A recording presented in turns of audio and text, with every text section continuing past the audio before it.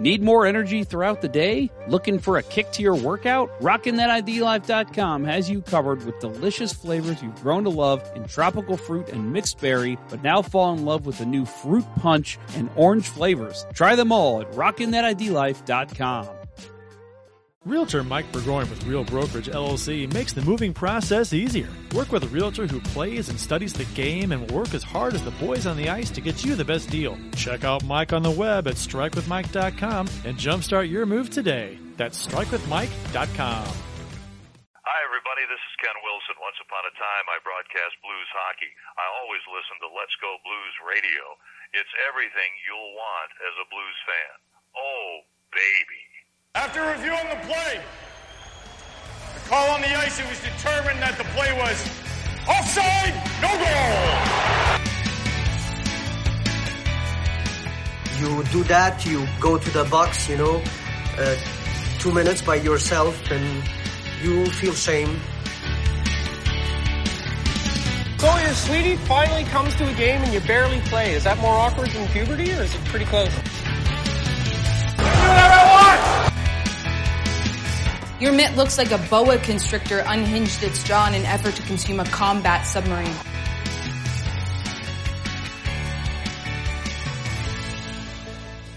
Let's do that hockey. Welcome to episode 18 of season 11. This is episode number 394, all time, of the often imitated, never duplicated, you wish we weren't so fucking awkward, bud. We're the original St. Louis Blues hockey podcast. Let's Go Blues Radio. Special thanks to our sponsors, RockinThatIDLife.com and StrikeWithMike.com, as well as Center Ice Brewery and CenterIceBrewery.com for proudly sponsoring the show. Please check them out right now. We'll wait. We'll sit here. We'll wait. Go ahead. Check them out. Don't forget to check out our t-shirt shop over at letsgoblues.com for some well-designed and fairly priced blues-themed t-shirts. It's Wednesday, January 25th. We are streaming live on YouTube, Facebook, and Twitter. To interact with the show on social media, our handle on all social channels is LGB Radio. Just search for us and you'll find us. And if you haven't done so, please like, follow, subscribe, ring the bell, buy a t-shirt from our shop, yell from the top of your house, go up on your roof, tell everyone how great Let's Go Blues Radio is. Do whatever you can to help us out. I'm your host, Jeff Ponder, and I'm joined by the always insightful Bill Day. Kurt Price is on assignment. The agenda for tonight includes discussion about the Blues' recent 7-game homestand, where this team is heading, All-Star Weekend festivity editions, and the Canucks' strange head coaching situation going on right now. All that and more on this widely anticipated episode of Let's Go Blues Radio. So no Kurt tonight. You get Bill and I. Definitely the sexiest host is here. I'll let you decide which one that is. But no Kurt. So, Bill, you're going to get some airtime tonight. Am I? I don't know. I might just talk the whole time. I know. We've been on here like 3 minutes already, and these are my first words. Well, that's how it goes, my friend. Oh, like I said, once you host the show, you can talk all you want. Someday. Yep. So we'll Kurt's still dealing with the crud, unfortunately. Yeah. That guy. So we're coming up on a month tomorrow, right? Yeah. That poor guy. Yeah, he missed the Christmas gathering that his work friends and I always have, and that was a month ago. That's craziness. My goodness. So we've got. Okay, Austin, first of all, I'm going to punch you in the face. There's a couple comments here from our friend, Austin Lynch. He says here, though, OMG, Kurt, you fixed the center ice ad in the description. That was me. So give me that kudos, Austin, because I made sure to fix that today as I was going over stuff to do tonight's show. Again, so we got the Meeker says, hello, everybody. Feels better soon, Kurt. And then Matt Harris says, Bill, face of the show day. How about that? Yeah. No comment from you? No comment. It's just face. It's just face. You're just a face. Yeah, you don't talk. You're just a face. So any news from you in the past week? Anything? What's been going on in the life of Bill Day? Too much work, and too much work. I don't have my favorite hockey team to bring me joy right now. So true.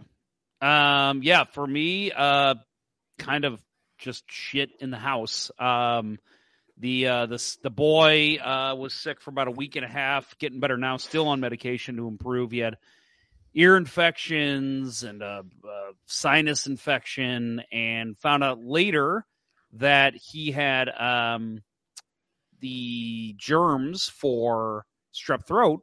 I don't think he ever actually had it, but then we found out the wife had it, so she's been sick all week with strep throat. So I don't have my tonsils, so I'm less likely to get it, but I can get it. So I'm just kind of sitting here waiting for that to happen, but it hasn't happened yet. So if it hasn't happened by now, I'm hoping that means it won't happen. Well, lesson learned, don't let Kurt babysit your kid. True. Very good point. Yep. That sick motherfucker. You get the cred. That's right.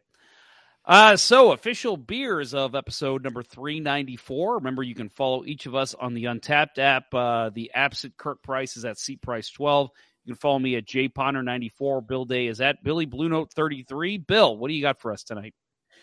I'm going with an oldie and a goodie, and something that's not going to completely knock my overly tired ass out in one drink. The Founder's Breakfast. Tilt her a little bit. That's a little better. Here you go. Founder's Breakfast Stout. I've had it on the show a million times. It is. It's probably my desert island beer. If I were to be dropped on a desert island with only one beer for the rest of my life, it would be it. So can't go wrong with this amazing coffee stout. I got a couple different choices tonight. I went to Sam's the other day, and they have a pretty nice, actually, selection of the bigger packs, 12 to 24 packs of beer. So I stocked up a couple nights ago. Got some Citywide, which is a great one. Got some Pale Ale from Schlafly. Even picked up some Coors Light just for the hell of it. Of course, I put all these in front of me. We'll see how many of them I drink. But the one that I am sticking with tonight as my beer of the episode is the Urban Underdog, an American lager from Urban Chestnut. Again, just a good smooth beer that I could chug if I wanted to. It's a good chugging beer, but I'm not going to do that because I am 37 years old. So we don't do that anymore, right? Every now and then I'll admit, okay, I take that back. So the wife and I think I mentioned before, she's a big Chiefs fan. We went to the Chiefs game. Well, not the game. We went to the local Chiefs bar to watch the Chiefs game. Weber's Front Row in Webster Groves. Yeah. And we went there, and it was a great time. And again, I'm not a Chiefs fan myself. I support them because they're the state team. And like I said, the wife's a fan. I've got family that are fans. But I'll admit, when they won, if they won, I said, okay, if they win, I'm gonna chug a beer. And I did. First time I've chugged a beer in probably 10 years. Not even going to lie about that. It's been a long time. So brought back to my college days. Oh. I got a little Matt Harris making fun of me here. Go ahead. What were you going to say, Bill? Yeah, I was going to apologize. A car drove by, and my dog has taken to barking at everything that drives by. And that's often, so I apologize. But chugging beers is one of those things that there are like 2 times I do it, and one is I will chug a shandy after I get done cutting the grass in the summer. There's nothing better than that.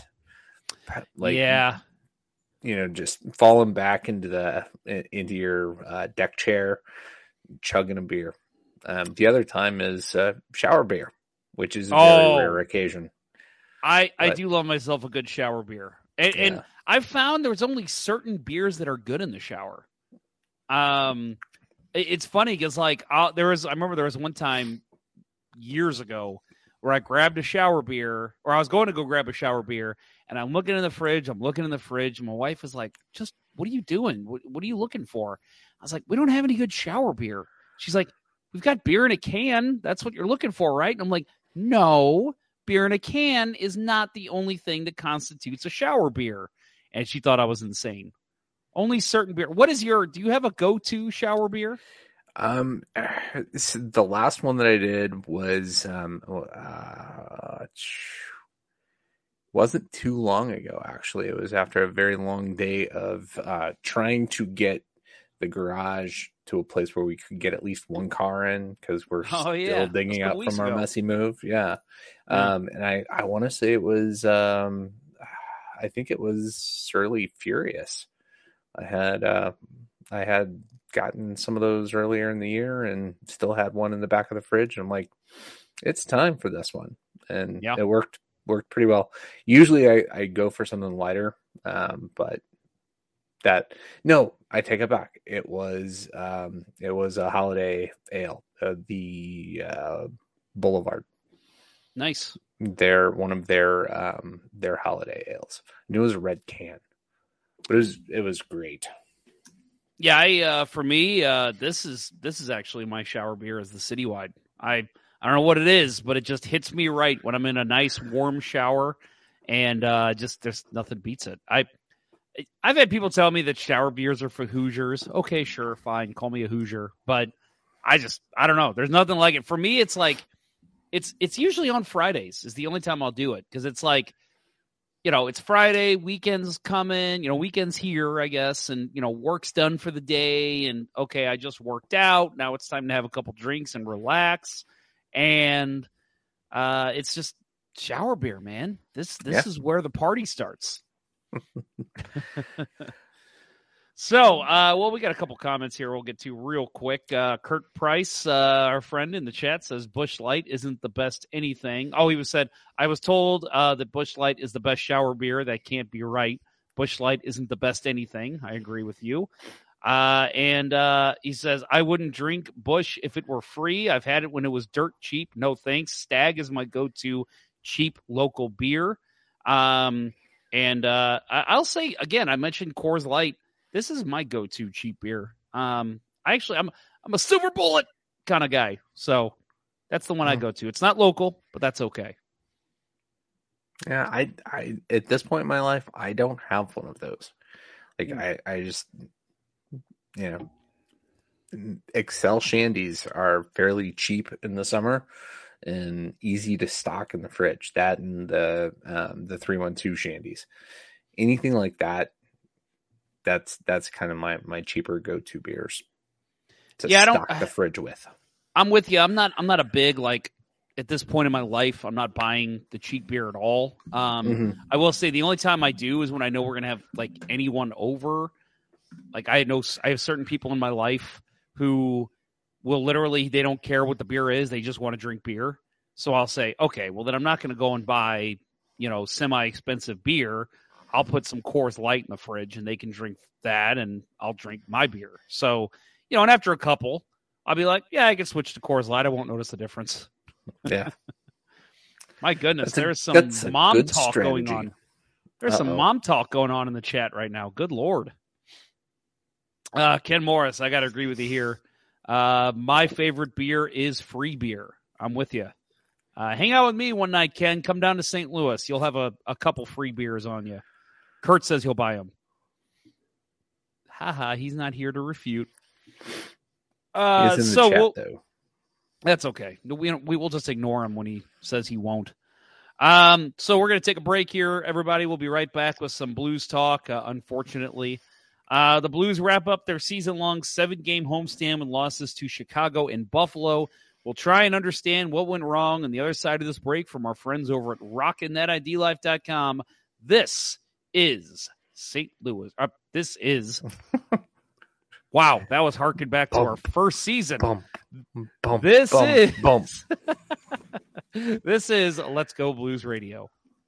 Every beer league hockey night, I grab my hockey bag and sticks and throw them in the trunk of my car, and the very next thing I do I mix up a boost of energy courtesy of RockinThatIDLife.com. It's formulated to break up its delivery in 3 ways, which helps me get through all 3 periods of hockey. Phase 1 provides a rapid onset of energy, concentration, alertness, and motivation. By period 2, I'm receiving a dose of sustained energy, increased focus, metabolism, cognitive function, performance, and feelings of well-being, which I need with the way I play. In Phase 3, I'm getting fatigue protection without jitters and crash, an elevated mood, and a reduction of fluid retention to help me make the big play when it counts. This same triphasic approach helps me when I drink it during work hours or simply just for a pick-me-up when I need it. Try one of the 4 energy flavors by visiting RockinThatIDLife.com, but make sure to email Dustin at RockinThatIDLife@gmail.com and tell him Let's Go Blues Radio sent you to receive an additional 10% off your order. That's RockinThatIDLife.com. Yeah, Kurt Price over in the chat. That's one of my favorite memories as a kid, hearing that every game. It always meant that's game time, right? This is St. Louis Blues hockey. Yep. Good stuff. Yep. I've listened to a lot of games on the radio to start at least this year. And it takes me back every time I hear it. I am, 7 years old, driving around with, coming home from hockey, and that comes on, and it's no better nostalgic feeling for me. Yep. I was listening to the radio last night with the Blues and Sabres game and hearing Kerber talk about, I think that was his first season with the Blues. He was talking about the Wednesday night wonder that we mentioned before, the 5-0 comeback against the Maple Leafs. He was talking about that game, and it just instantly brings back this rush of memories for me when I hear, because he called the game and he was talking about how he remembers calling it. And again, it just reminds me of sitting on my couch. I think I had an early hockey game myself that night, and we got home and it was already 3-0 Maple Leafs by the time we got home. And just my dad saying, "Why are we even watching this shit?"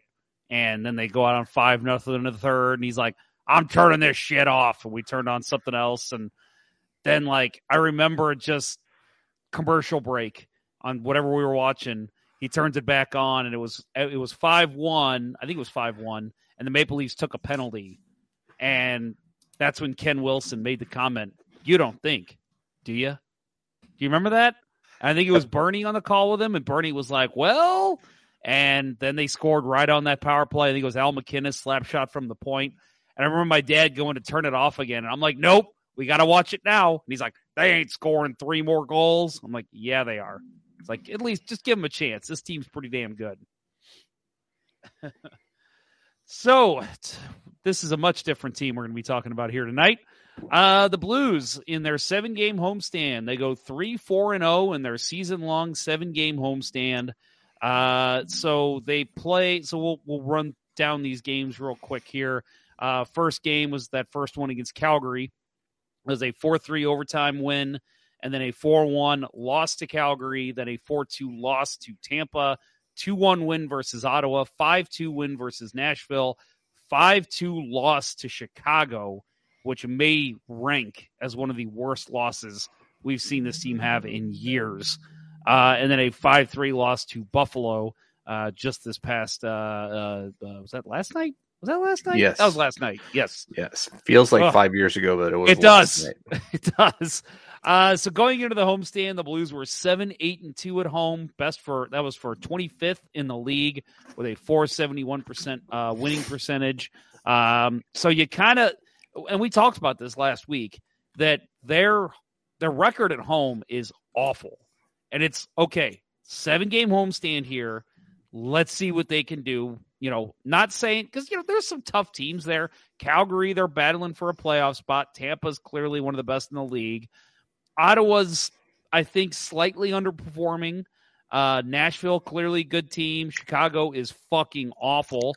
Buffalo's having a decent season. So it wasn't an easy homestand, but you're like, okay, you've been pretty rough at home of late.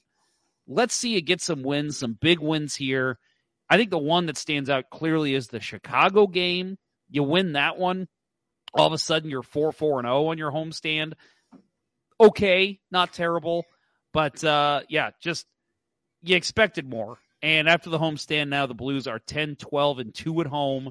Again, stay in 25th, standing pat with a .458 winning percentage at home. Awful. You thought those numbers would climb a little bit, even with the injuries. You were hoping those numbers would climb at home. They got a 3-game road trip coming up, so it'll be interesting to see how they react now with the 3-game road trip. But not a good look at home in your season-long homestand. Yeah, just, it started off pretty promising with that hard-fought overtime win against Calgary. And then 2 nights later, they just look like a different team. Didn't expect a whole lot against Tampa, and I think that was, the result that I expected. Great games against Ottawa, Nashville, probably, the best game the Blues have played all season, most complete game they've played all season. So, going into that Chicago game, you're thinking, great. The Hawks have been playing well. I think they had won 5 of 6 coming into that game. But just like last night, the last 2 nights, the wheels fall off very early in the game, and they can't ever get back into it completely. And it's so disappointing. The Sabres had a great start to the season and have, they're outside looking in right now themselves. So really, these were points you had to get. And if there was any hope of salvaging this season, I think it would have been signaled by back-to-back wins in the last 2 games of this homestand to bring us back to 500. Back-to-back wins put you at 5-3 on the, or 5-2. No, 5-2. 4. We can't do math, folks. No, it would be 4-3. You screwed yourself up earlier because you said they would go 4-4 on a 7-game homestand. Yeah, that's what it was. Yep, you're right. Holy shit. And that's and what Kurt said in the chat here. Chicago may have been the straw that broke this team this year. That game, and you're right, Bill. The Blackhawks were playing some good hockey going into the Blues game, but they allowed 3 goals on 4 shots. Was that what it was? Mm-hmm. Yeah, Binnington's worst game, I thought. Yeah, he didn't play great. I didn't like his game, but I don't think I'm not trying to say that he wasn't in fault at all, but there was some backdoor chances again by the Blackhawks. Just utterly bad overall defense, including your goaltending, that you needed to have. Again, maybe you look at each goal in a microscope and say Binnington should have had that, or maybe you say Binnington couldn't have had that one. You got to come up with big saves. You got to make the big saves every now and then. And when you're going down 3-0 against a shit hockey team who is, let's face it, they are doing everything in their fucking power to tank and get Connor Bedard. And to lose that game, and it just they came back and they made it a game. But man, when you're in a 3-0 hole, and you just 3 goals on 4 shots, that just cannot happen to a team that's fighting for a playoff spot.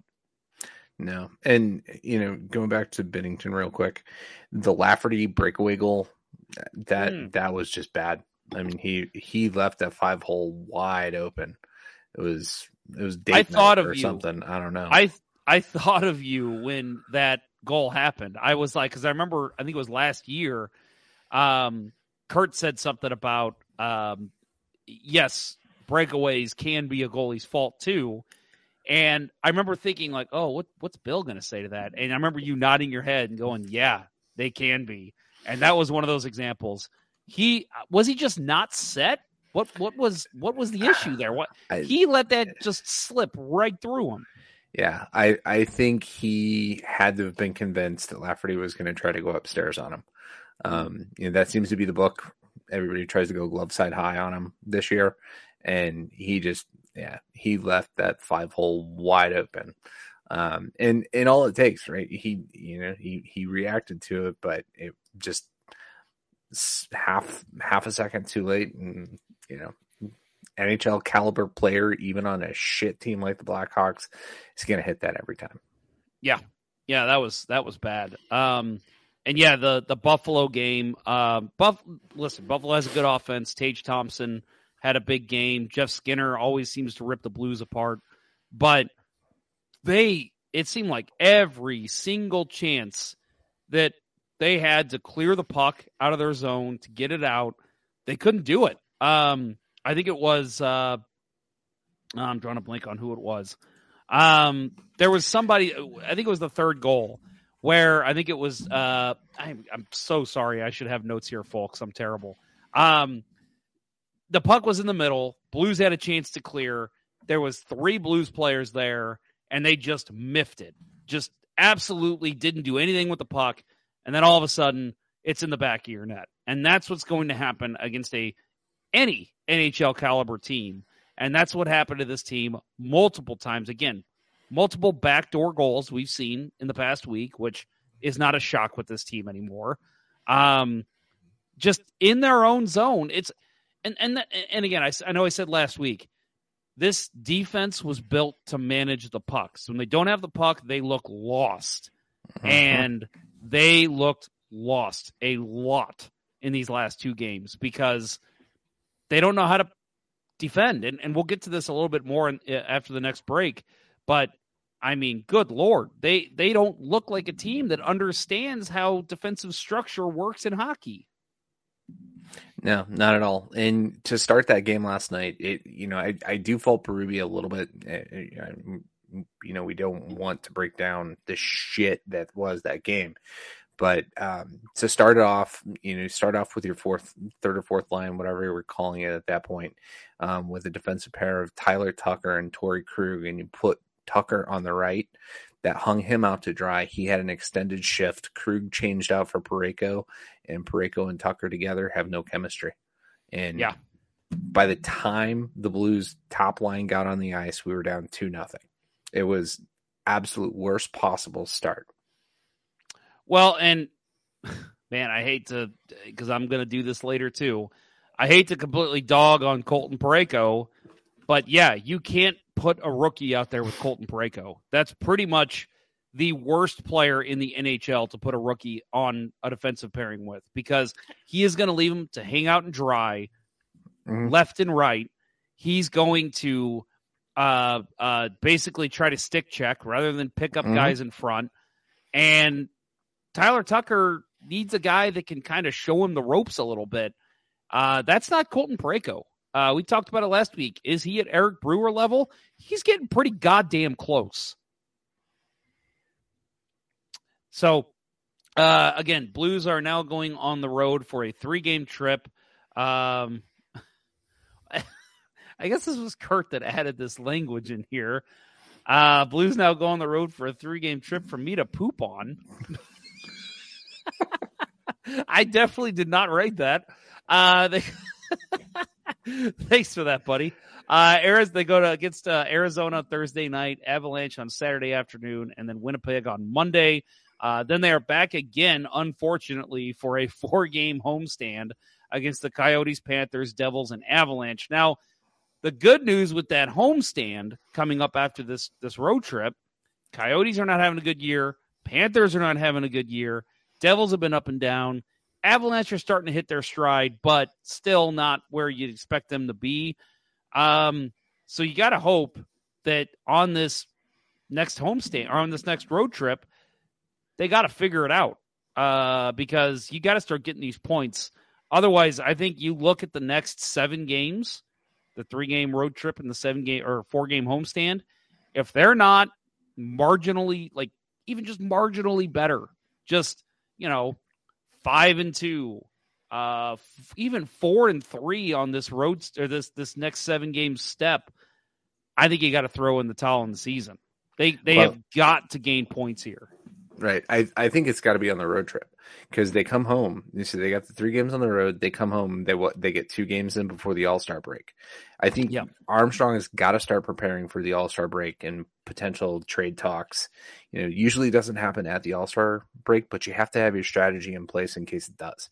And I think he's going to be focused on that and ready to make some decisions on this team going down to Florida for the All-Star break. I agree with that. It's 10 p.m. Do you know where your children are? Almost missed it. I'm glad I got it. Thank you, the Meeker. He actually reminded me in the chat there. So we will actually continue this discussion at the other end of this break. Blues did not update that copy, so we'll just say the Blues have not been good lately. As we talked about the last two games, we'll talk about them a little bit more. What do you do with this defense? What do you do with the coaching? A lot of questions going on with this team right now. We'll talk about it in a little bit more, so don't go anywhere. Now we're going to hear from our friend over at strikewithmike.com.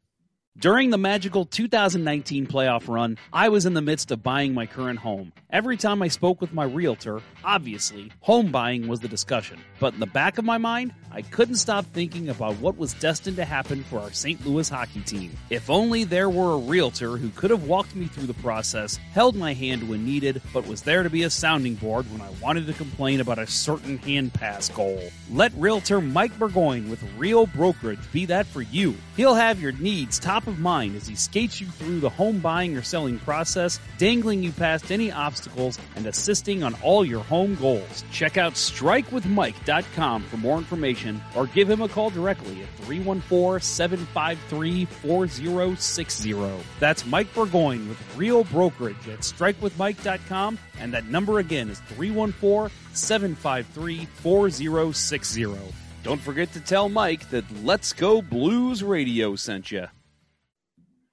So before we get to the next topic, going to kind of cut in here with a little discussion from Jeremy Rutherford, friend of the show, recently posted an article, actually tonight, a couple hours before we went on live. Basically, a conversation with Ryan O'Reilly, who is still on the injury reserve. He says, I want to be here. He basically said he would stay, and he's open to a team-friendly deal. He did say, though, if they do plan on rebuilding, he'd need to reevaluate. He wants to win. So basically, as long as they're still in a winning mentality in the next couple of years. So interesting to hear him officially say that he'd take a team-friendly deal. I mean, that's the kind of thing, we made fun of Nathan McKinnon, right? How I'll take less money just to play here and win a cup here. And, well, he wins a cup, and then it's, okay, give me a max contract. And, so that kind of language, when he says that, you're either going to have to stick to that or get a lot of flack from people about how you said you'd take a team-friendly deal, but then you didn't. So I think at this point in his career, I could see him meaning that and saying, yeah, I just want to win again. Give me another championship. Pay me somewhat what I deserve. Let's go get another one. I just wonder how much he looks and realizes that his defense all have no trade clauses, because you're not going to win with this defense. Right. I think that was the perfect place to plug this in for tonight's discussion, given that this next segment is going to be nothing but what the fuck was Doug thinking about these defensemen's contracts? Holy shit. Yeah. So would you be happy with them keeping O'Reilly? And I wonder too, to kind of add on that as I ask a question and then I decide I'm going to talk. I wonder if he'd be interested in we're going to trade you now, but kind of the Doug Waite, Keith Tkachuk mentality. We'll trade you if you want to win. We're going to get assets for you, but then come back in the summer and we'll resign you. I wonder if he's open to that too. I would think not. I think, he doesn't want to win just one more time. Right. And I think that's kind of what, where Waite and Tkachuk were. They never had their chance. Right. He's won before. He wants that again and again. And say he goes to Toronto, somehow magically they fit him in under the cap there. He goes there and he wins. And, it's the homecoming every Canadian boy dreams of. You win the Leafs their first cup since, 67, right? And I don't see him leaving. if they can, work some, some cap space, caps going up next year, I think he'd, after that point, he'd take a hometown discount to stay there. So I don't like that. I think if Doug can work some magic, convince him that we're going to be competitive. It's not going to be this year. It's not going to be next year, but we'll give you a 3-year deal. By the 3rd year, we're going to be competitive again. We will have reshaped things, and you're going to be our, at that point, probably our 3rd line center. I'd see that deal. But man, I mean, the problem with that is, I mean, he can still provide you pretty solid effort, gamesmanship. So is he really going to sit here and say, okay, yeah, we can suck for 2 years, and then on my last year, we can make a run? Or is he more like, I still want to win, send me somewhere who can win now and the year after and the year after? Yeah, that's the question. Know. I mean, I would think you'd almost have to promise him stay here, and next trade deadline we'll bring back David Perron for you, right? That seems to be the to me the clearest way to keep him here, right? Perron's on a 2-year deal, so if the Blues are anywhere close to it next year, try to work out a deal with Yzerman and bring him back. I don't know. It's just going to be so tough. Unless they can, is there an adult professional hockey league, NHL level, advanced defenseman school that we might be able to send Parayko to and reteach him the position? I don't know.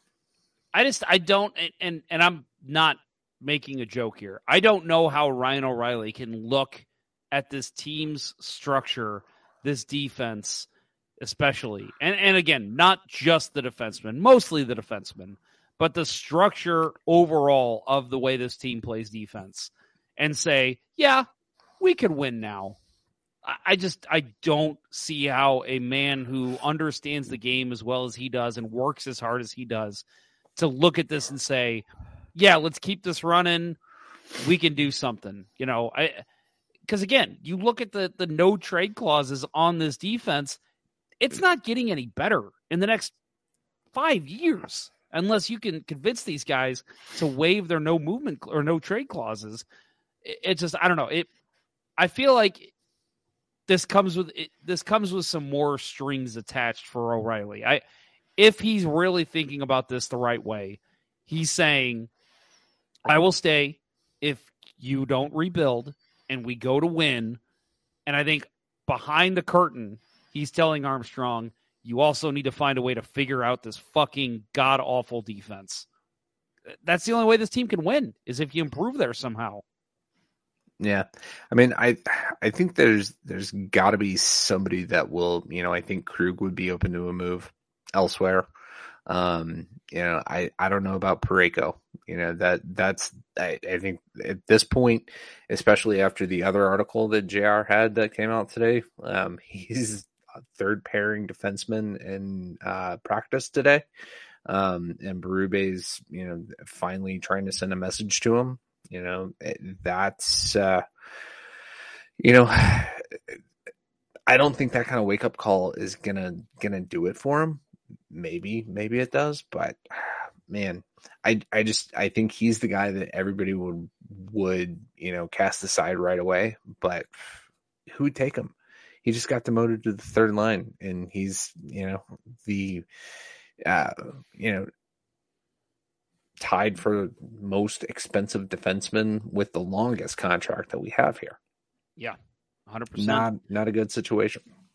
Well, let's go ahead and talk about this defense, and maybe even the overarching conversation here is, how does it get better to keep guys like Ryan O'Reilly, even maybe a Vladimir Tarasenko here on team-friendly deals.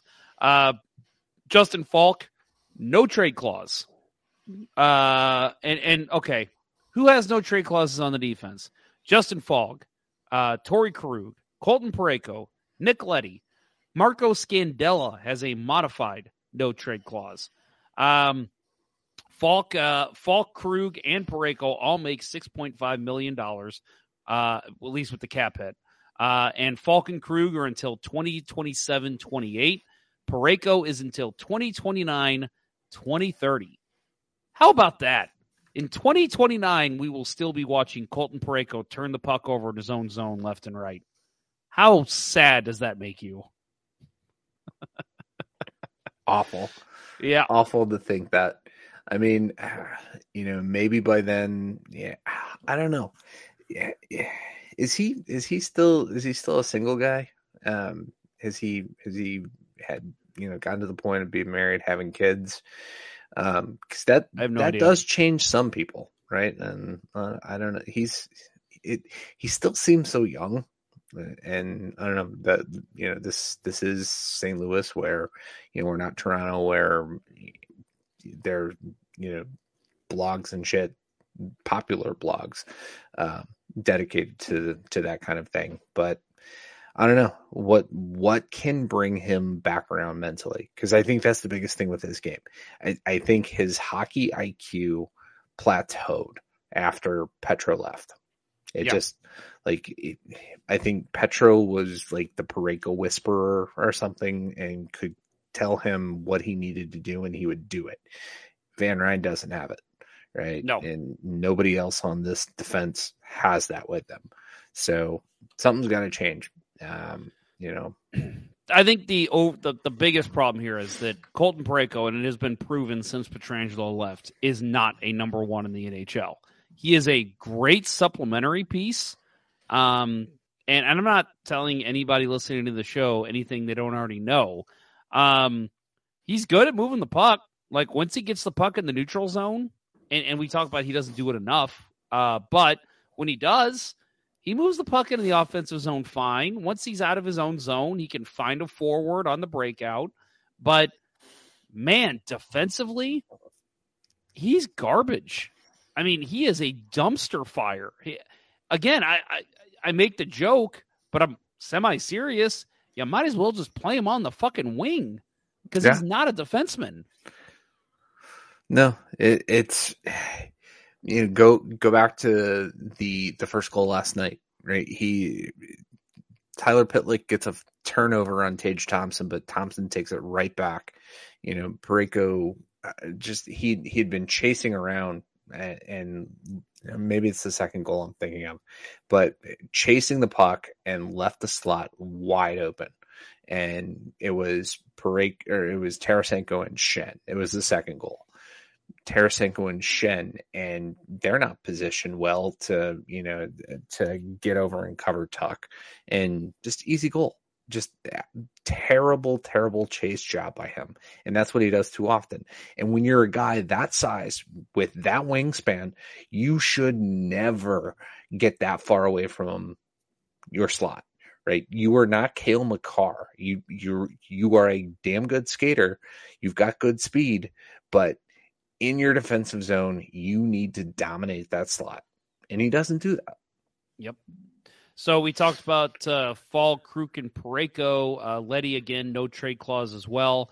$4 million each year until 2026, 2027. Scandella, 2 years left at 3.275. Bortuzzo, who I will still say I think was a good contract for him to sign a couple years ago. He's at $950K until 2024, 2025. Mikkola, UFA at the end of the season, which we might discuss here in a little bit more of what we've heard from Elliot Friedman. But Calle Rosen has a $762,000 until 2024, 2025 on the books. It's bad when you look at the names I just listed. Let me ask you, Bill, who's the best defenseman? Defense, moving it to the offense, playing defensive hockey. Who is it? It's Calle Rosen. It's Calle Rosen. And he is by far the least paid player that we just listed. And that's bad. And did he play last night? No, he did not. Tyler Tucker and Nico Mikkola played because Krug came back. I've walked I've walked myself back a little bit on Mikkola. I think he can still be a good, solid defenseman in the NHL for a long time, but I think he's had a rough year and a half. I don't think he belongs as an everyday defenseman on this team. No. And Kurt was Slack messaging us about that the rumor that's been floating out there that Edmonton might be kicking the tires on him, so maybe we should pump his tires instead of tear him down. Yeah, Edmonton, if you're listening, he's a change of scenery guy. And exactly, he's from Scandinavia. He likes it way up north, cold. Yep, do it. Oh, I love this. I don't know why I haven't thought about this. Callie, kiss from a Rosen, says Matt Harris. Love it. Best part of that movie, Batman Forever, was that song. Or the Vacation reboot. Oh, yeah. That was in that, wasn't it? Man, good call. No, so, again, we've broken this down, for at least a year now, that there's not really anything you can just do with this defense. It's not like you can just say, well, it's easy. Trade this guy. Trade him for a draft pick. Move him to a team that is rebuilding and will take on his contract. You can't do that with any of these guys. Is Torrey Krug going to accept a deal to Arizona? No, not going to happen. Is Justin Falk going to take a deal to go to Anaheim? No, absolutely not. You need to make a hockey trade for these guys, as they call it, because if they're going to get traded, again, maybe Doug Armstrong comes to him and says, hey, we're open to moving you. Where would you want to go? Where would you waive your no trade? There's a good chance all of these guys could say, I don't want to go anywhere. I'm happy here. My family loves it here. We're staying. But, let's say Torrey Krug, for whatever reason, always seems to be the guy everybody goes to, right? Torrey Krug's the guy you can move. Maybe he's the one that would waive his no trade clause. Okay, maybe he tells you, I'll go to Boston. Boston might just be like, dude, we're having a record season. We don't need Torrey Krug. Take your Torrey Krug and shove it up your ass. Yeah, but Boston is shopping for a left defenseman, right? Because that was one thing on last week's 32 Thoughts, or this weekend's 32 Thoughts, that they were kicking around. Where's Bo Horvath going to wind up in Boston or New Jersey? And I think Friedman said what he hears is Boston's looking for a left defenseman. Why not reunite them? Problem is long term. The contracts are long term, right? All of these guys the defense are not short term contracts. Look what short term defenseman contracts get you. Ben Sherratt, a first rounder. What the fuck? I don't think we can get a first rounder for Krug. No, because no team is looking to add that term. Well, and it's a very deep draft coming up. And right. I mean, Ben Sherratt was a UFA when he landed that, right? Right. So it's rentals, right? That's rental prices. None of the Blues defensemen are rentals. They're going to be a fixture on your team. I hate to say it, because listen, this defense is terrible.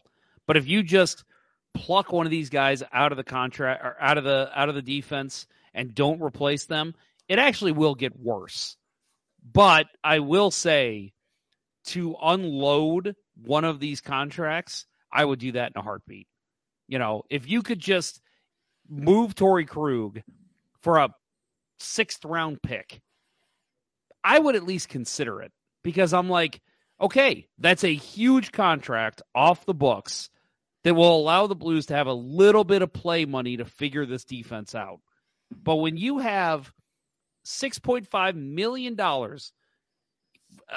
invested in Falk, same price in Krug, same price in Parayko for multiple years, I think you have to consider, well, let's just remove one of these guys, and that way, because if you don't, And you're talking about, and that's the talk, right? That's what people have done. Well, you got to add somebody to this defense to make them better.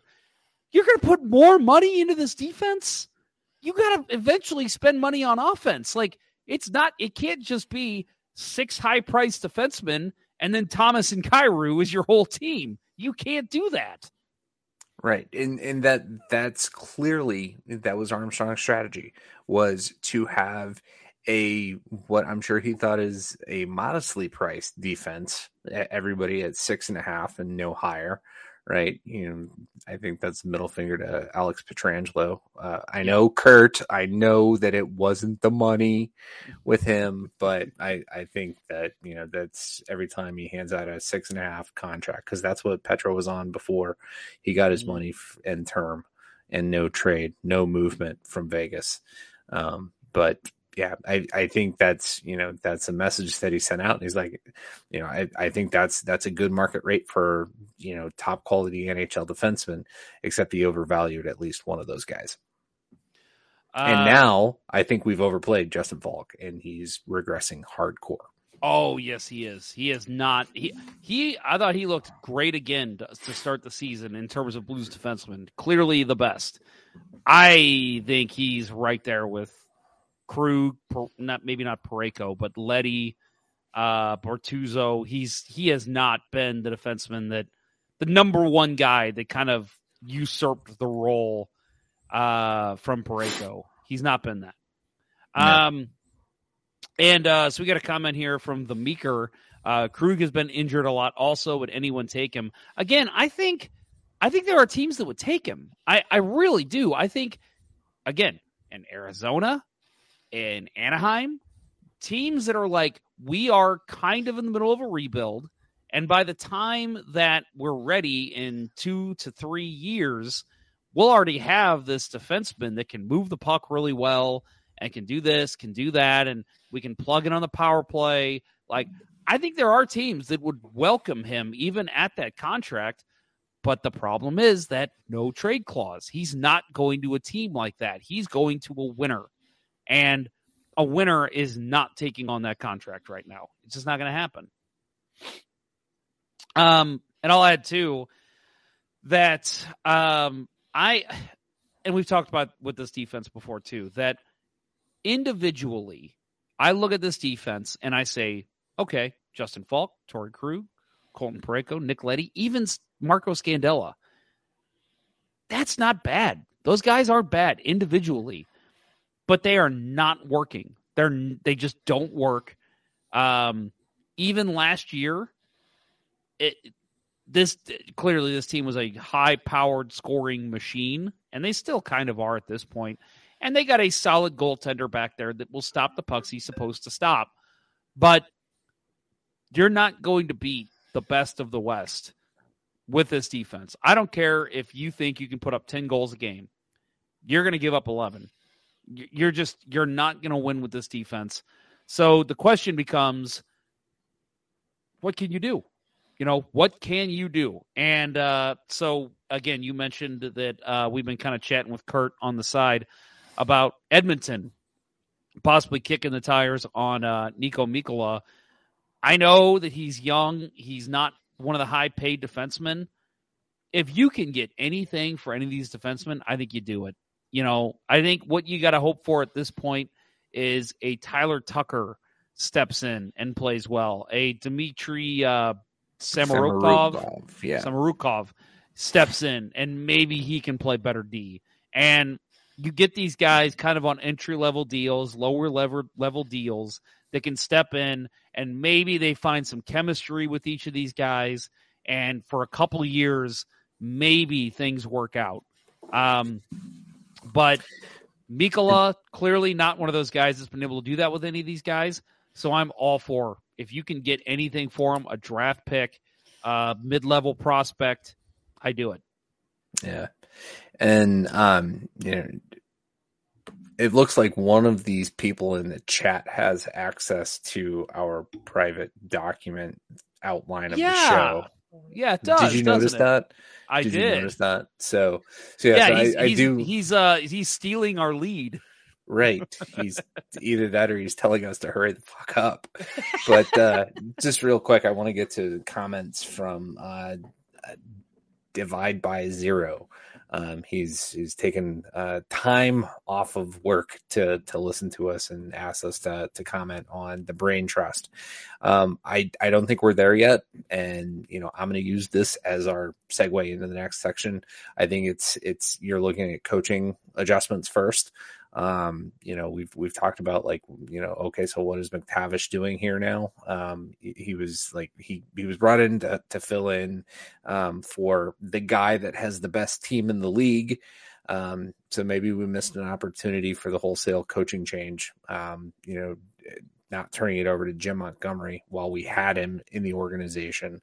But I think to Kurt's point, you got to look at Van Ryn at this point, right? You have to make an adjustment on the coaching staff.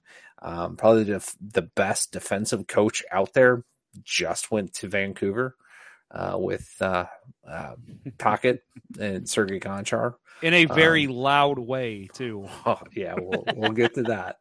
But yeah, so I think I don't think we're at the brain trust level yet. I don't think you make an example of Chiarelli just yet. I think in that case, you kind of hope somebody comes along and offers him a job, a higher level job in another organization. But yeah, I don't think we're at the brain trust level just yet. I think Armstrong gets a chance to try to make this right. And I don't think Tom Stillman will force him out ever. I think when Armstrong goes, it's going to be on his terms.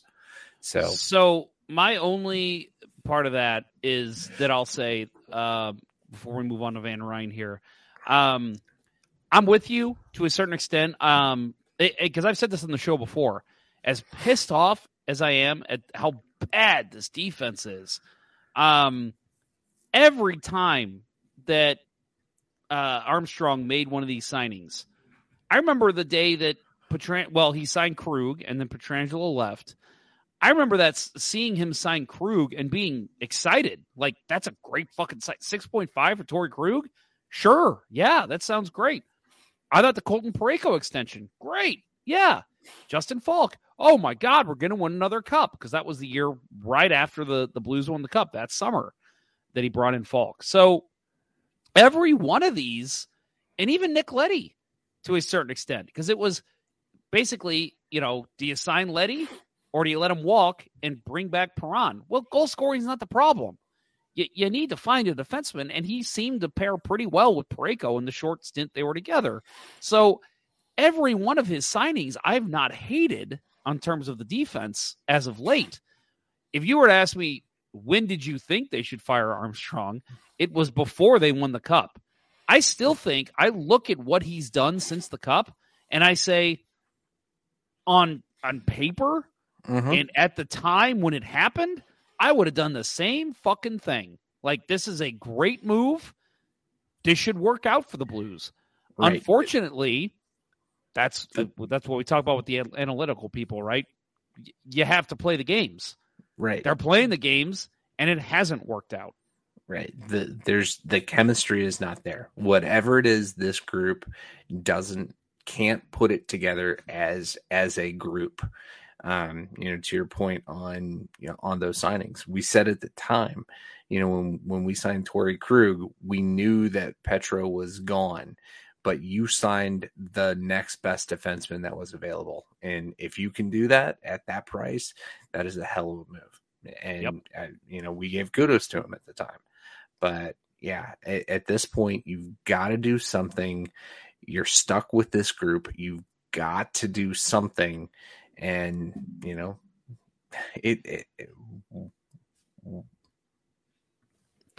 I don't think the broadcasters are going to go after the coaching staff ever, no. Because they're all in it together. But, yeah, Van Ryn at this point, Well, I'll just finish my thought real quick and just say that I agree. I do not think Doug Armstrong needs to go, or Peter Chiarelli.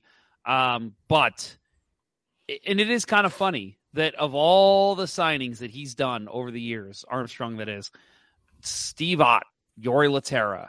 God, there's a million more that I can't even think of. Derek Roy.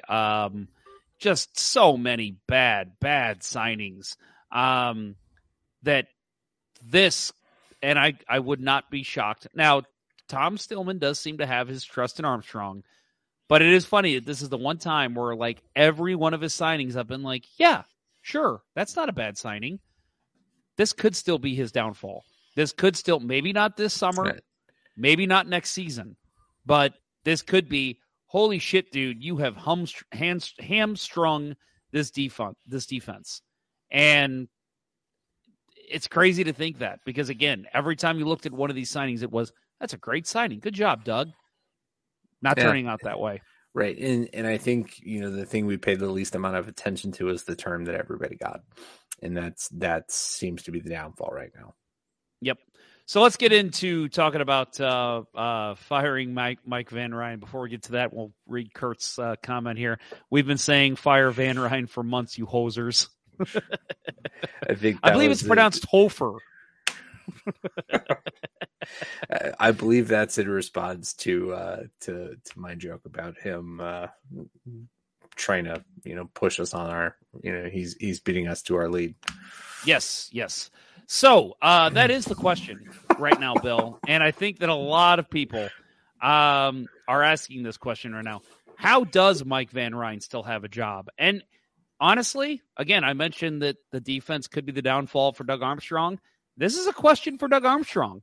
And this could be an issue. Why are you waiting so long to fire this guy? I mentioned a couple weeks ago, same thing with when Mike Yeo was clearly going to be fired. I mean, it was obvious. This team is playing a very lackluster elementary style of hockey after Doug had a huge offseason. Went and got O'Reilly, Maroon, all the things he did to build that Stanley Cup roster.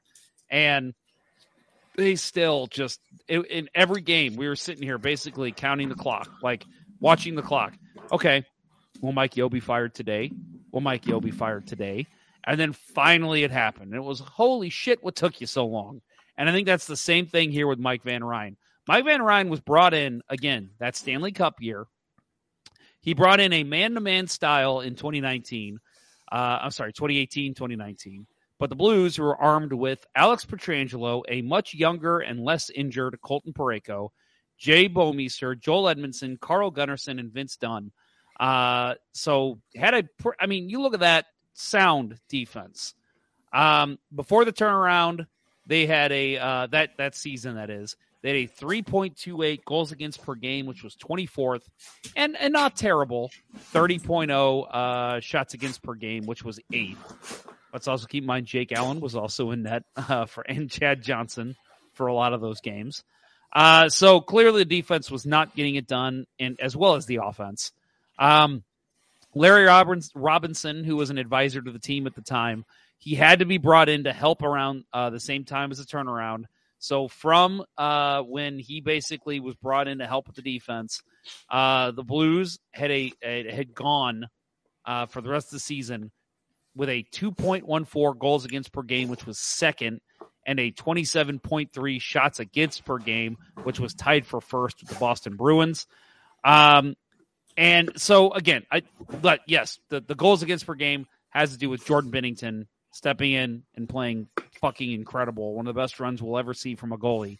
But he was struggling then. And this defense has struggled since. Even the year that they had Pietrangelo after the Cup run, they were good. They were pretty good. But there was a lot of the same things we saw now. A lot of backdoor stuff. A lot of tap-ins in front of the net. Just not good defensive play. And it's this structure that doesn't – it's going to work for some teams. It doesn't work for the Blues. This season, up until the games tonight, they had a 3.56 goals against per game, which was 25th, and 31.9 shots against per game, which is 22nd. So basically, if you take away Larry Robinson, which this team has, the defense sucks. So I beg the question again, Bill. Why is Mike Van Ryn still employed by the St. Louis Blues? Matt Harris thinks it's because he has naughty pics of Armstrong. Possible. That's one explanation. Yeah, I think it's hesitancy to make a change midseason, in when it's not your head coach. You don't see it too often, but at this point, don't the Blues have to try? I mean, you can't. We talked ad nauseum tonight about how fairly unmovable the pieces are here. Right? Maybe somebody takes flyer on Krug. Maybe Edmonton wants Mikkola. You got two guys gone. Maybe that starts to change things and you start finding other chemistry. I just don't, I think you got to bring somebody in who can get Colton Parayko right. I think that has to be the number one job of the defensive coach on this team.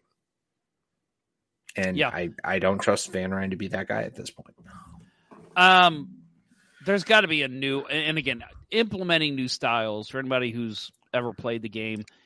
It's hard to do even in a short training camp. Doing it mid-season is very difficult. So, like you said, Bill, I get the slight hesitation of, well, I don't want to make this change now because it's going to be hard on these guys to figure out a new strategy. But it can't get much fucking worse, can it? I mean, no. Again, Binnington maybe lately has not played his best, but he's still facing backdoor chance after backdoor chance. You can't, I don't care what level of hockey you're at. If you're allowing multiple backdoor chances a game, your defense ain't doing the job.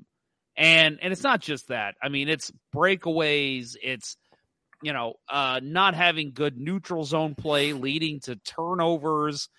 There's a lot that's not going right with this team. And I hate to put it all on Van Ryn because it is personnel. It is head coaching. I'm sure it all ties in together. But right now, again, you talk about what can I do? What can I do right now to make this defense better? Can't trade Falk. Can't trade Krug. Can't trade Parayko. Can't even trade Scandella. Can't trade Leddy. Like, I can't sit these guys either because I want their value to be up. And honestly, there's so much money tied into them. You can't send them down. And it just the schematics don't work. So what can I do? You can fire your defensive coach. That's about it. That's really all you can do right now outside of maybe trading Mikkola, which isn't going to do much. Right. Except it kind of forces Berube's hand to put Rosen in. Like, seriously, we are not the biggest proponent of advanced stats, but he's an advanced stats darling this year. And maybe he's getting the favorable matchups, but I have a feeling that he was sat last night with Krug coming back in because Berube's just not comfortable having two guys of the same stature on the defense out there. He'd rather have big guys with long reach that chase the puck all over the place because they're big guys. I don't know. That was such a head scratcher to me, to have Rosen out of the lineup, but Tucker and Mikkola both there. Yeah, it didn't make any sense. And so maybe if you get Mikkola, off the roster, that opens up that spot for Rosen to be in there every night, which I think he deserves to be at this point until he proves us otherwise.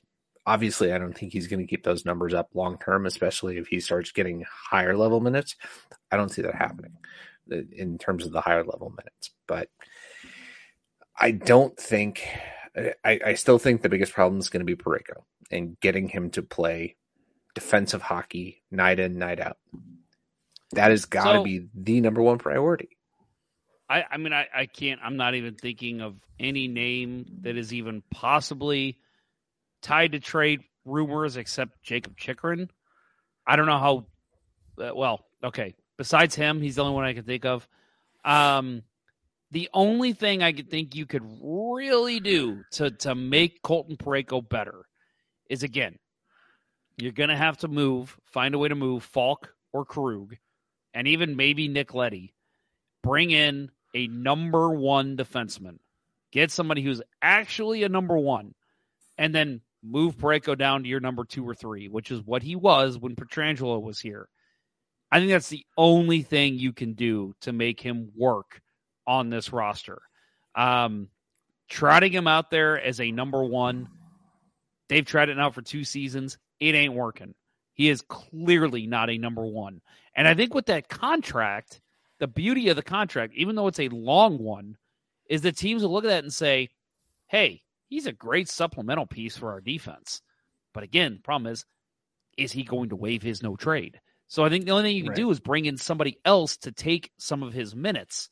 But who's out there for that? And I mentioned Jacob Chikrin. If you bring him in, again, that's going to be a lot more money going into your defense. So you got to move one of the other high-priced guys. Is he that much better than Parayko in terms of defense? He's a great puck mover, great shot, good power play guy, and he's structurally a good defenseman. But, I mean, in terms of actually playing D, yeah, he's a big guy, but he plays similar to Parayko. So I don't know if that's that big of an upgrade to make a big risk like that. Yeah. Ken asks in the chat what number one D are available. I think Chikrin's probably the closest one. Yeah. He's obviously Arizona's number one, but I don't know that he would be a number one across the league. And then, long comment here from Matt Harris. Krug just hasn't been a good fit. Other than running the power play, I don't know if you can move him. To me, you move Tarasenko for whatever because he is leaving in July anyway. Try and find common ground with O'Reilly, but if you can't move him, oh boy, I got to actually close it to read the rest. If you do move him, you can try and circle back on him in July. Oh, wow, that's a great comment here by actually, I'm going to give this comment of the show. I usually give it to Funny. This is a great comment here from, I'm going to say Carissa Butler. I think that's a new live listener. Can you imagine dealing Leddy and we lost Perron for that? How about this one? They trade Nick Leddy for David Perron. That would be something. Well, I think a lot of people would be like, well, you're just making up for a wrong. Yeah, right.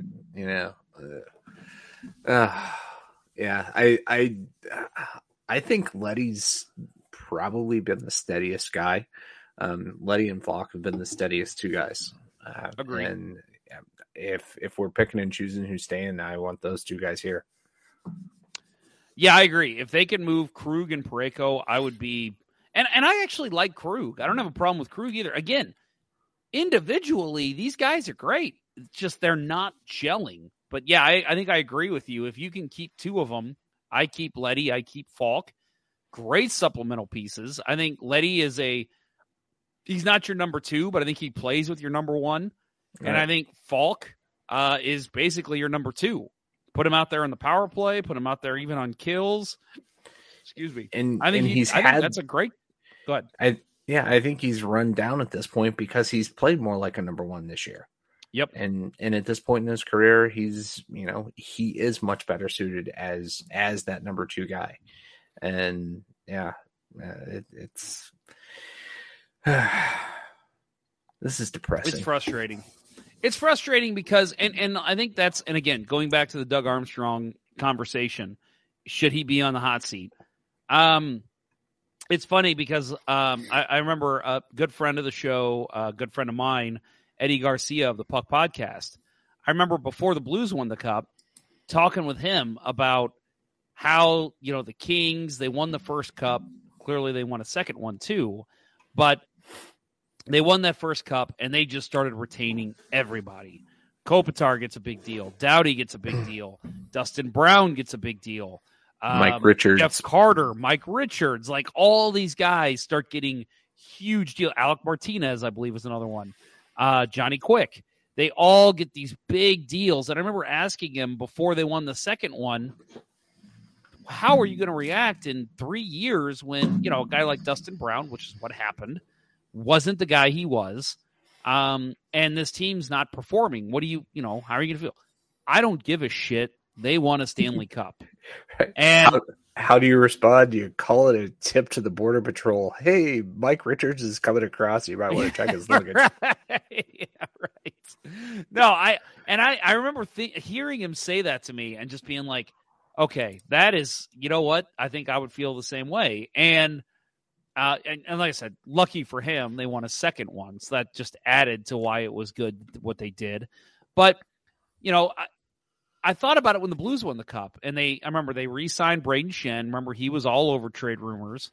They re-signed Shen. They re-signed, who was the other guy they re-signed after the Cup?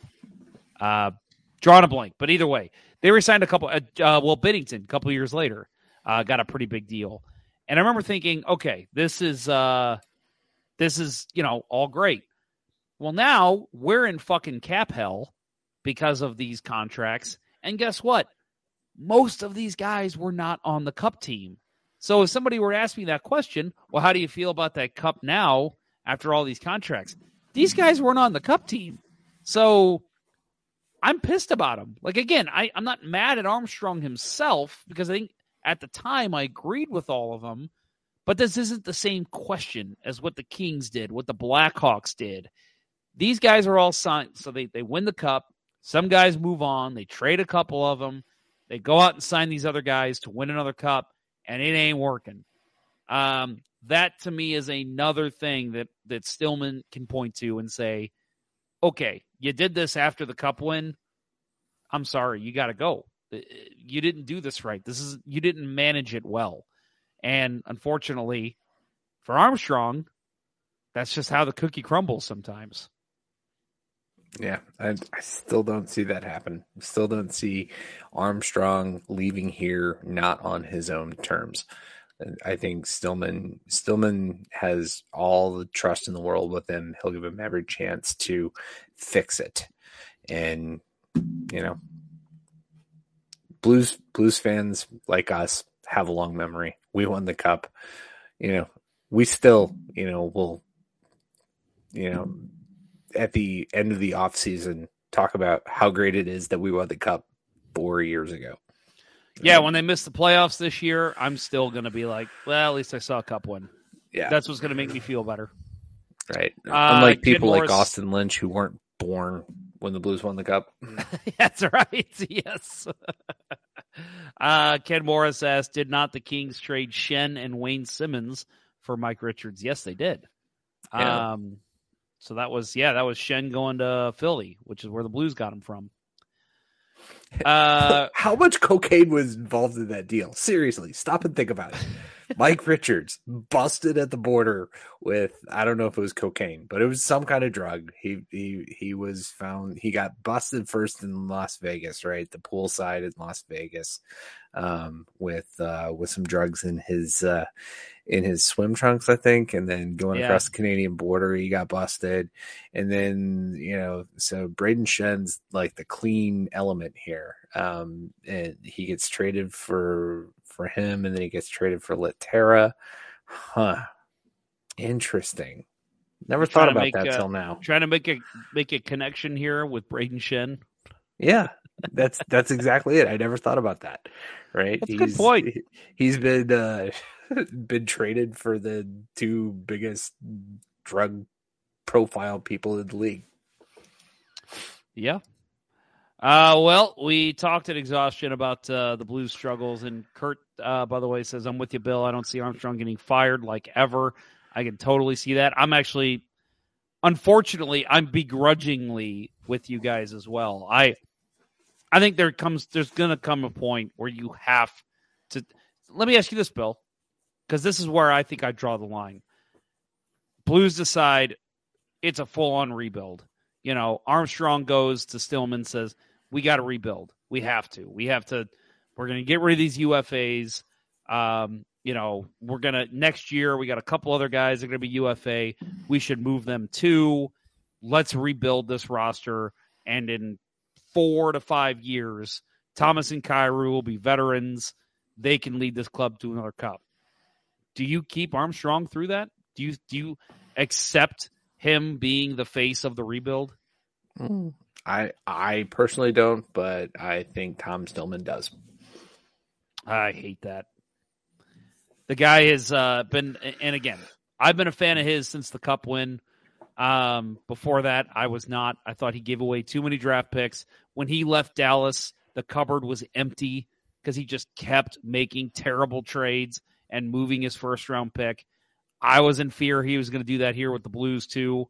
But I think if you rebuild, you got to go with a new face. You got to get somebody else that's got a different mindset than Armstrong, who has always been a win-now guy. I want to win the cup. I want to win. We have to win.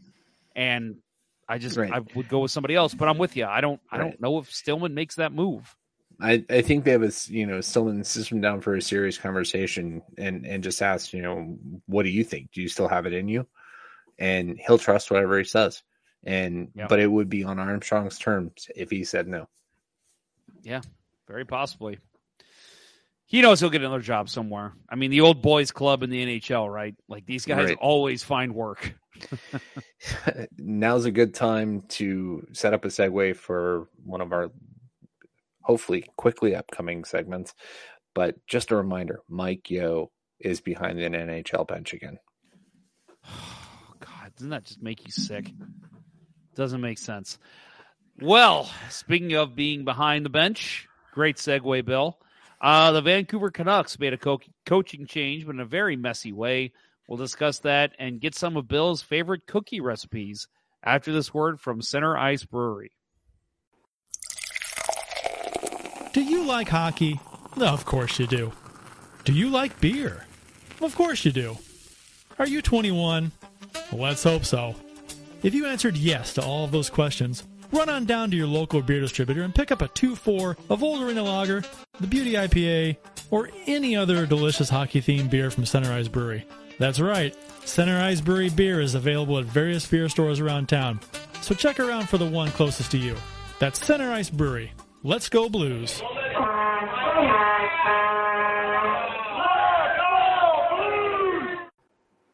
And it's cooking hour with Bill Day. Bill, what do you got for us? Shortbread cookies. That's the way to go. They're so easy to make and so hard to screw up. Yeah, shortbread cookies. All right. Well, there's your favorite cookie recipes with Bill Day. I had to throw that one in there, Bill. Hope you enjoyed that. Yeah. Before we talk about the Vancouver Canucks, Bill, I don't know if you saw this. The NHL All-Star Skills Competition is going to have a couple new. Now, we saw it last year with Vegas, where they, shot from the fountain. They did something else. Oh yeah, they were shooting the playing cards with the accuracy shooting, which was awful. I hated that one. Mm-hmm. But they literally had to eliminate guys just because they didn't have enough cards left. Right? That drove me nuts. It was like, you're literally telling guys they can't compete because you don't have enough cards left. That's not fair. Yeah, the poorly constructed gimmick, right? And that's the thing. I mean, it's the All-Star game. It's gimmicky, right? They did some gimmicky stuff, when it was here, right? The All-Star game. It's what they do. I like this whole dunk tank idea just because it's a gimmick. Embrace it. It's a fucking carnival. Just embrace it. Right. So talking about your dunk tank idea we'll get to here. The splash shot is what they're calling it. Basically it'll take place on the Fort. So it's in Miami this year. It's in Florida. So it's going to take place on a Fort Lauderdale beach. It's going to be 8 shooters, 2 in each division. Players are going to compete head to head. Basically, it's accuracy shooting. So you'll have all the targets you have to hit. And then after you hit those, you can attempt a dunk shot. So basically your player you're playing against, I guess, will be, I'm guessing, sitting on some kind of pedestal on top of a dunk tank. So once you hit all your attempts, you're allowed to dunk your opponent. So it'll be interesting to see how this works and who gets dunked. Yeah. And somebody's gonna walk up and push it at some point if nobody can actually hit the target. So yeah, I'll look forward to that. It's nice and gimmicky. Yep. And the pitch and puck, that I like this idea too. If you're in South Florida, you gotta incorporate golf. Yeah, so the pitch and puck, 6 stars play a par 4 course featuring an island green. The lowest score wins. If there's a tie for fewest shots, it's the longest drive determines the winner. My question on this, so I didn't see if this is this actual golf or is this with like a stick and ball? Like a hockey stick. I'm thinking it's all hockey related. Whether it's a ball or a puck. I guess we'll find out. The details aren't there, so you tune in to find out. Right, yeah, and I guess that's part of this. But I like that idea too. I don't know. Like I said, I'm with you. It's gimmicky. I remember last year, the wife and I just were sitting around, and the kid went to bed early, and I was just like, let's turn on the All-Star Skills competition. She was like, didn't really want to. Well, we watched it, and we actually ended up just having a couple drinks and enjoying it and having fun watching it. We talked all throughout it, so we didn't hear any of the commentary, which I heard a lot of the commentary was bad because it was like the one with the fountain shooting. I heard that basically whoever the announcer was, and forgive me for not knowing it, was basically just silent, and he would eventually, he would throw in a couple jabs at players, and it was just so awkward and cringy. So I don't know. We'll see if that's the case this year. Hopefully it's not. But there's another big one that was added, and Bill, I don't know if this makes any sense to you. I'm going to read this. It's pulled directly from ESPN.com. So this is how it was pitched to fans of the game. It's called the Tendy Tandem. So this is the exact quote here from ESPN.com. One goalie from each division will be designated the shooting goalie and one in net goalie. The shooting goalie from a division will take a shot from his designated mark at a net. 3 points will be earned if the shot goes in the hole, 2 points if the shot hits the in-net target, and no points if the shot misses the net. The in-net goalie from the opposing division will face 3, 2, or 1 players, depending on the points earned by the shooting goalie. A save earns the in-net goalie the points based on the number of players faced. The goalie tandem with the most total points wins. Does that make any sense to you? A little bit. I like the idea that it kind of starts with a goalie accuracy shooting, and that cuts down the number of attempts that the shooters get, right? So you've got an offensive side and a defensive side.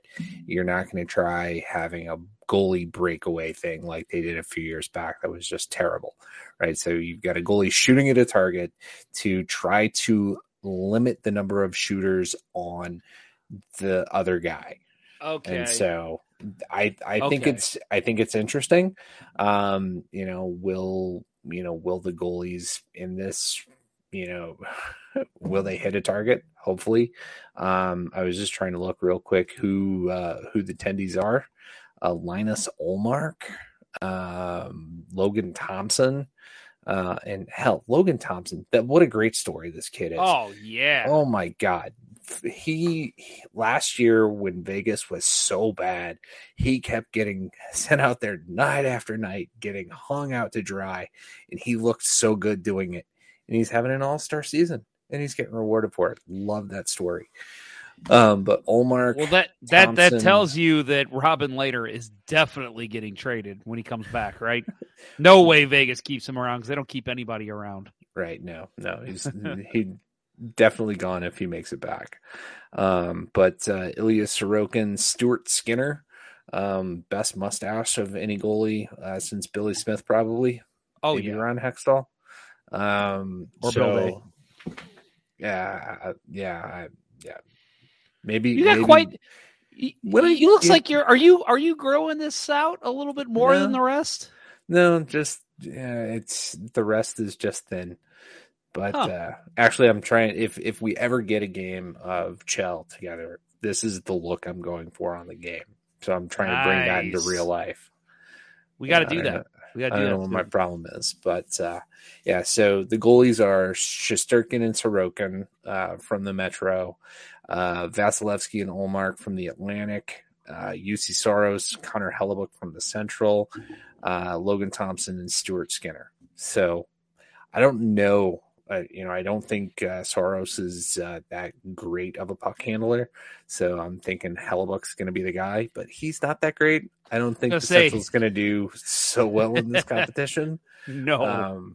Unless it's on the defensive side of it. But yeah, I will probably tune in just for this part. That and the Island Green on the pitch and puck. So that'll be cool. I mean, like I said, I'm looking forward to it.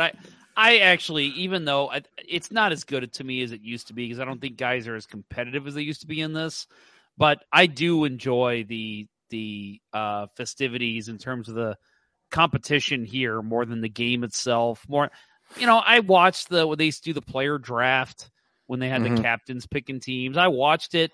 It was cool. It was kind of fun to watch guys kind of get a little tanked. But this to me is the highlight of the weekend. I love this.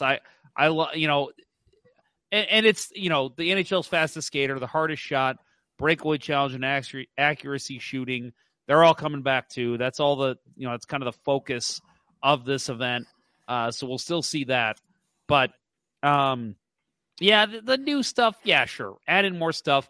I'll say the one thing that I didn't like, and they brought it back last year for Vegas, just because Vegas was so showy.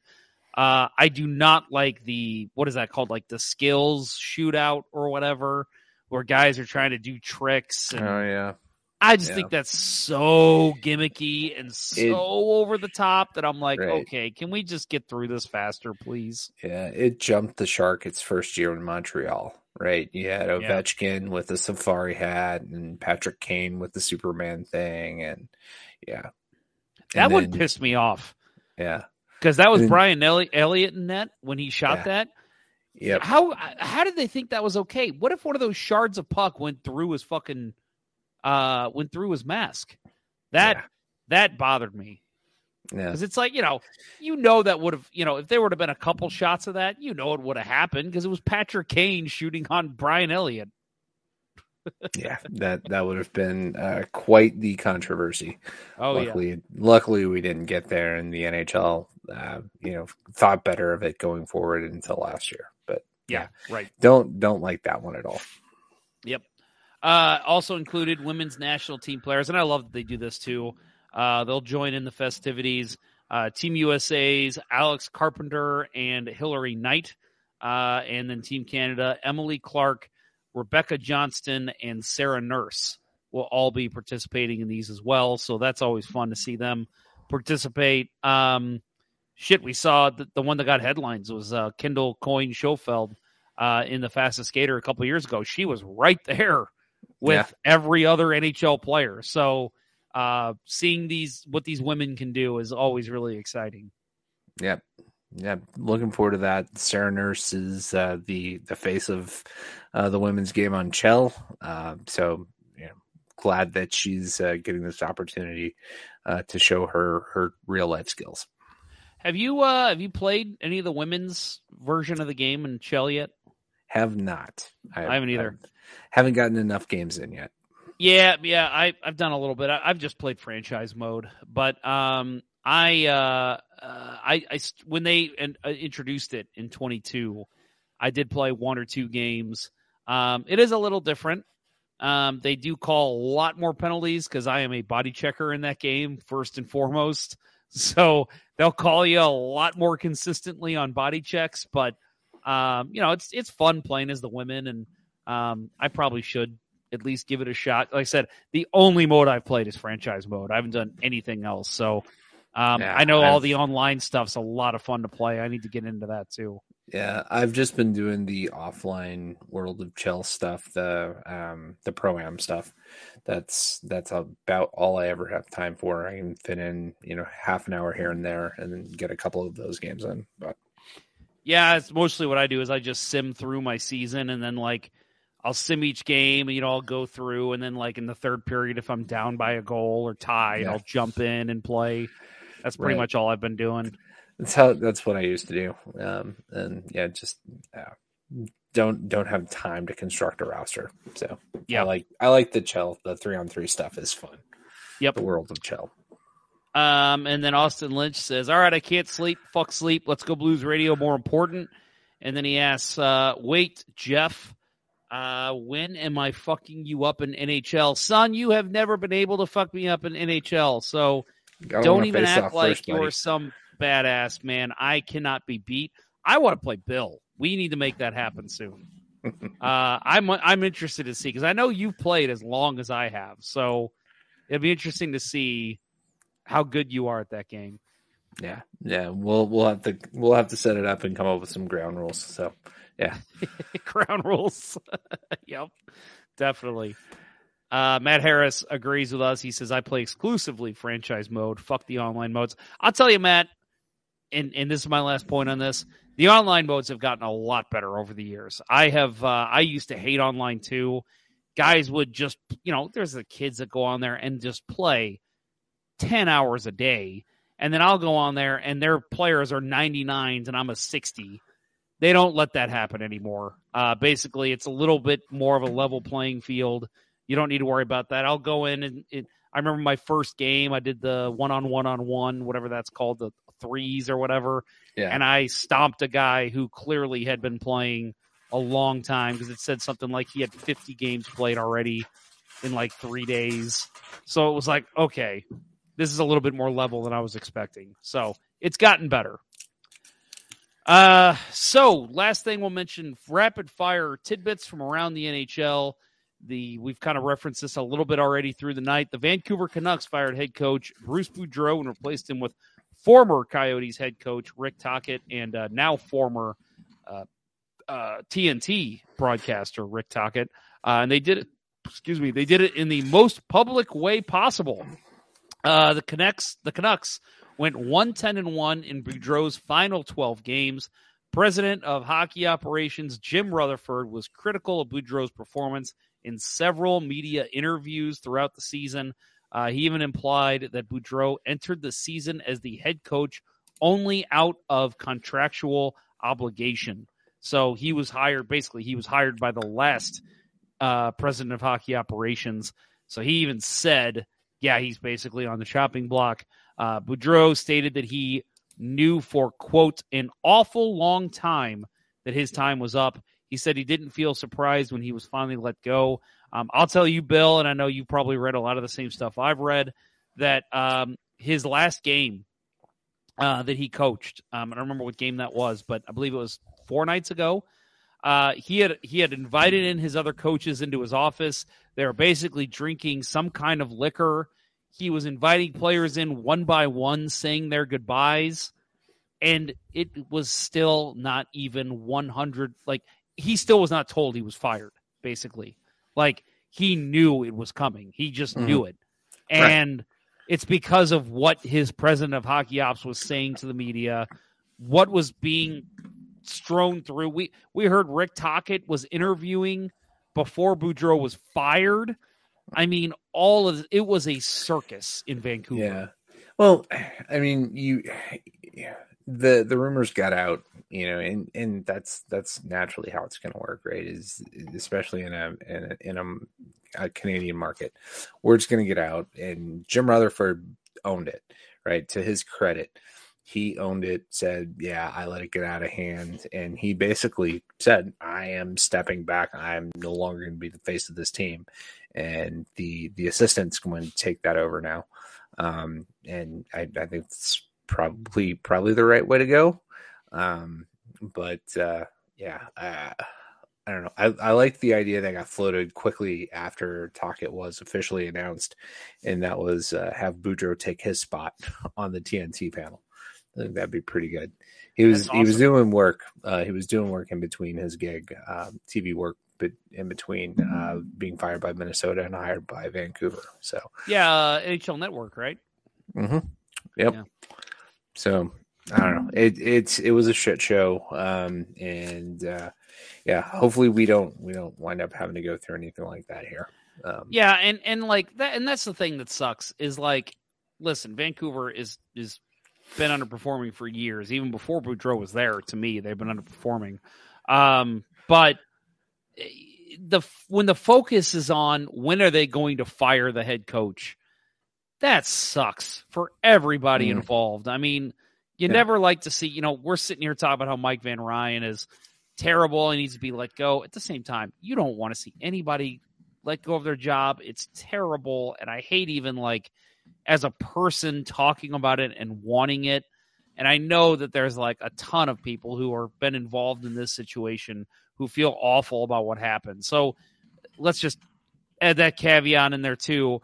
But like when the focus of the team is they're going to fire the head coach, when is it going to happen? The players hate that. Right. Obviously, the coach hates it. The president of hockey ops, who's kind of been the one behind it, he hates it because that shouldn't be the focus of your team. It's just a bad situation all around. And I'm with you. Jim Rutherford did basically come out and apologize and say, I'm sorry I let it get this far. It was him that let it happen. So, yes, owning it was huge. But I actually feel like he didn't actually apologize to Bruce Boudreau. I would have liked to have seen that, saying, I'm sorry to Bruce for what happened. It was more of a, I'm sorry that I let it get this far. I'm sorry I let this happen.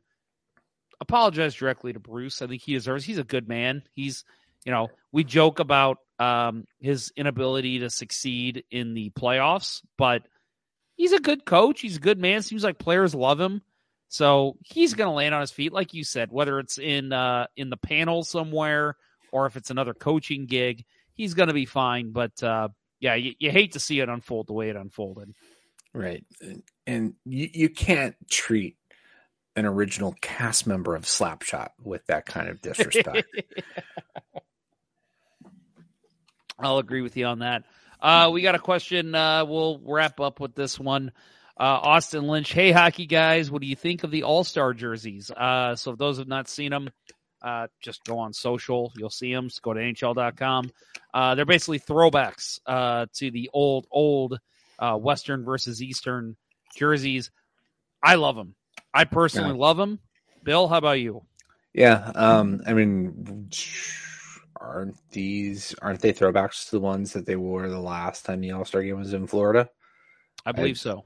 Yeah. So they're, the NHL and Adidas doing this whole, sticking with the reverse retro thing. I like them. Like I said in the chat to Austin, much better than those motocross terrible things that they had a couple years ago. Yeah, those were terrible. I hated those. The last All-Star jerseys, honestly, I think I liked was the ones in Minnesota. I think that was 2004. The green ones, the green Western ones that had Western across the. Mm-hmm. I have one of those. That's that's the last jersey I think that I've really liked. I like this one a lot. I'm considering maybe getting one. We'll see. Yeah. Do you have somebody on there? A player on that jersey, or is it somebody I know had a Sheldon Surrey one? Oh, you're talking about in the 2004 jersey. Yeah. No, I don't have a name on that one. Somebody I know had a Sheldon Surrey one, and that it was pretty sweet. But talk about a player from an era. Well, now you got me thinking, because I wasn't going to get a plain one if I got one this year, but I might have to get a name on there. You know what? I don't have a Tarasenko jersey. So, even though it's his last year here, likely, maybe that's what I get. No, why not? Pull a bill with David Perron, right? Anything else, Bill? Or are we ready to wrap her up? We're 15 minutes behind what we wanted, so let's go ahead and shut her down. I agree. It's been a very long day at the Ponder House, so I'm with you. So, support for Let's Go Blues Radio is brought to you in part by ID Life, the world's only truly personalized vitamin platform based on a health assessment of your DNA. Visit rockinthatidlife.com for more information. That's rockinthatidlife.com, and get 10% off by emailing Dustin at rockinthatidlife@gmail.com and tell him Let's Go Blues Radio sent you. And by Mike Burgoyne from Real Brokerage Realty. Visit strikewithmike.com today for all of your home buying and selling needs. That's strikewithmike.com. Excuse me. And by Center Ice Brewery, St. Louis's tasty hockey themed beer. Check out your local beer vendors for availability. That's Center Ice Brewery beer. Please drink responsibly.